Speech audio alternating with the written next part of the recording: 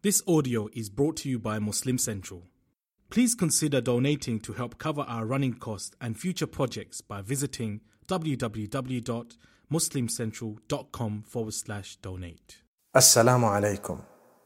Imagine you have a daughter and she grows up in your home with sound morals and values, and you've spoiled her, you respect her, and as she grows older, you teach her as much as you can. And there is no screaming and shouting in your home, there is no swearing, there is no oppression, like you wouldn't actually tell someone hurtful things, you wouldn't ask them to do things that are so difficult unless you help them, and you wouldn't expect from them to do so much more than their own capacity. And one day, mashallah, either they come up with some idea of getting married somewhere, or you come up with some idea of getting married somewhere, and things progress and they end up getting married. So this daughter of yours, your beloved child, actually ends up getting married somewhere. And she's very excited. Both parties are extremely excited. They have met each other and everyone feels that this is going to work very well.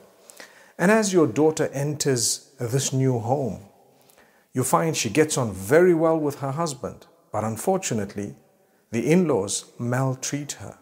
Whether it's a sister-in-law, a brother-in-law, a mother-in-law, a father-in-law, they maltreat her to the degree that they abuse her, they swear, they scream and yell, they expect her to do things she's never done before. So she has to get up very early in the morning, and from day one, very early into the marriage, it's already a prison sentence. Her life has changed completely. They begin to doubt her. They want to track everything she does.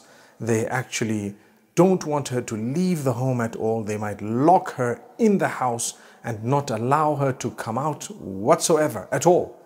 And subhanallah, thereafter, they make sure she cooks and cleans and does everything and doesn't sleep until the last brother-in-law is back from work.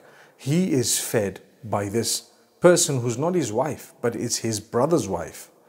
And then after that, with no thank yous, with no appreciation, she then goes to bed, and guess what? She has to get up the next day and do exactly the same thing. All they did is they got an unpaid maid, subhanallah, a slave girl in the home. That's exactly what happened. And then you have people saying that that is the role of a woman. Astaghfirullah, astaghfirullah.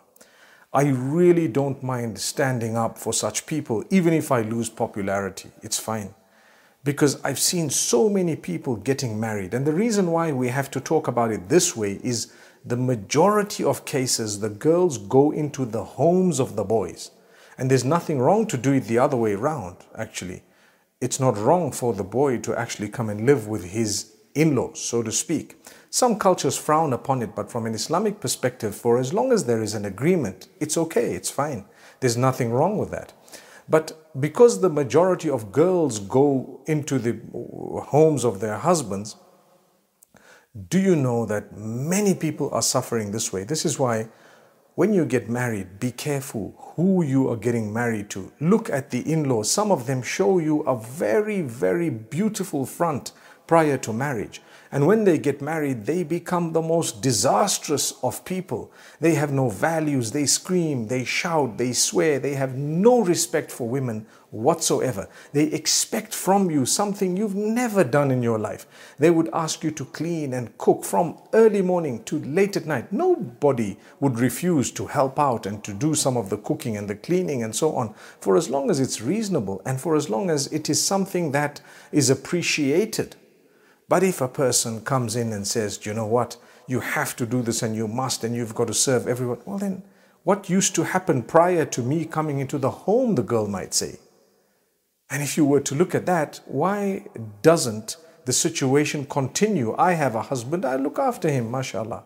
And I will try to look after his family after all. But at the end of the day, you cannot expect someone just to go into a home where they're treated like worse than animals. Subhanallah. Would you like it if it was your daughter? And if that happened to your own daughter? That's a question you need to ask yourself. Many people think, oh, the Sheikh sides with the women. That's not true. We're speaking of a reality on the ground. Tell me the cases where the men have actually gone into the houses of the women and the women's folks have then asked them to get up early morning and cook and clean for everyone throughout the day, or to take their entire salaries and that's it. It has to serve the whole family of your wife. Subhanallah. Chances are it may be there, but very, very little. Whereas the other way, it's so much. Imagine they send her out to work and they want the entire salary, it must come to us. For what? Subhanallah. Subhanallah. My brothers and sisters, it's about time we feared Allah and we became conscious of the fact that the Prophet ﷺ said the best from amongst you are those who are best to their wives. That is a statement we cannot deny, and that doesn't mean that the Prophet ﷺ sided with the wives. But he knew that women, they require a different type of attention.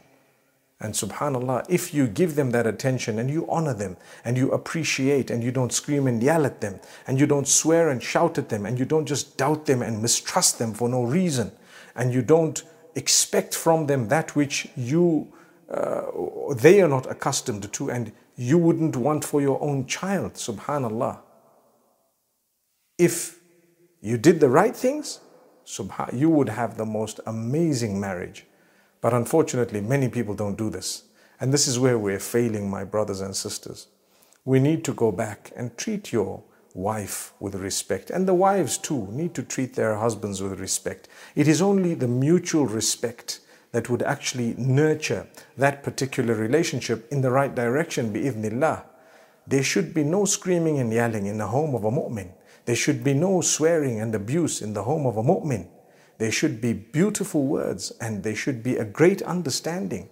And you should help each other. Imagine, the hadith speaks about your servants and it says, لا تكلفوهم ما يغلبهم فإن كلفتموهم فأعينوهم. Your servants, don't actually task them with that which is very difficult for them to fulfill. And if you have to do that, then you need to get up and help them. Help your servants. That's what the hadith says, because they're your brothers and your sisters. If that's the case with servants, you cannot compare that with a wife or a husband, a spouse, subhanallah. If you're asking your spouse to do something difficult, they're not used to it. Imagine they come into the new home expecting everything to be good.